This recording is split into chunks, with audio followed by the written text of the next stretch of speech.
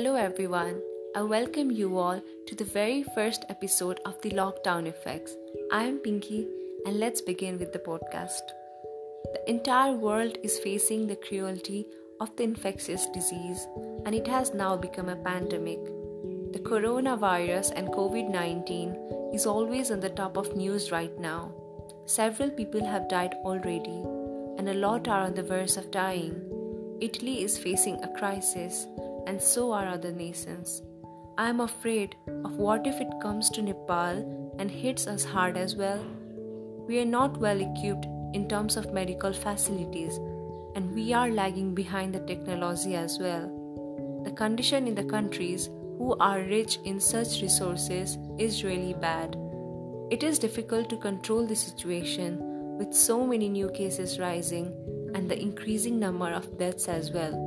Several fake news regarding the cases in Nepal is there on social media and it is difficult to cope up with this anxiety since I'm having my board exam soon and I haven't prepared the way I should have done. I'm not able to concentrate due to many reasons and this pandemic thing is also one of them. Well, the SEE got postponed, which was scheduled from tomorrow, and ours is about to get postponed as well. It is a kind of relief for me as I hadn't prepared enough for the exam and I'm really afraid about the virus as well. We haven't yet got the official notice, so I cannot be completely sure about it. But there is a concern for sure. Why is Nepal making this decision suddenly? And why is the government taking actions in such a rush? Are there cases of corona in Nepal? Why is Nepal army constructing quarantine zones and isolation camps? Well, it is necessary to think about it.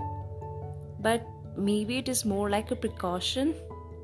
And amidst the chaos going throughout the world, we must take steps ahead. I don't know why a lot of things are going on inside my head. Maybe I should not think about it much. And suddenly, after a few hours, it is officially confirmed that the exams got postponed till further notice. We planned not to return to our homes today and enjoy the last day before getting quarantined here at the hostel. We celebrated two of our friends' birthday and enjoyed ourselves a bit. The next day. So the quarantine officially begins now. Even though I'm still at the hostel, I woke up to find everyone packing up things. Anita has packed almost all her stuffs and will be leaving soon for her home. Ursula will be leaving in a few hours as well. And me? Well, I have to wait for hours for my dad to come and pick me up. And it's usually in the evenings. One thing that I'm afraid for sure is to be alone and wait. God, what will I be doing for so long? It feels like a rush. Everyone is buying several kind of stuffs and packing up a lot of things. Now that I'm finally in the room, alone, and even had about 2 hours of nap, I feel, am I ever going to return? It feels so cozy in here. Will this pandemic end? I feel like living in those World War days, which I used to watch on YouTube. People running away to save their lives. Well, here the situation is certainly not like that, but still the fear dwells well.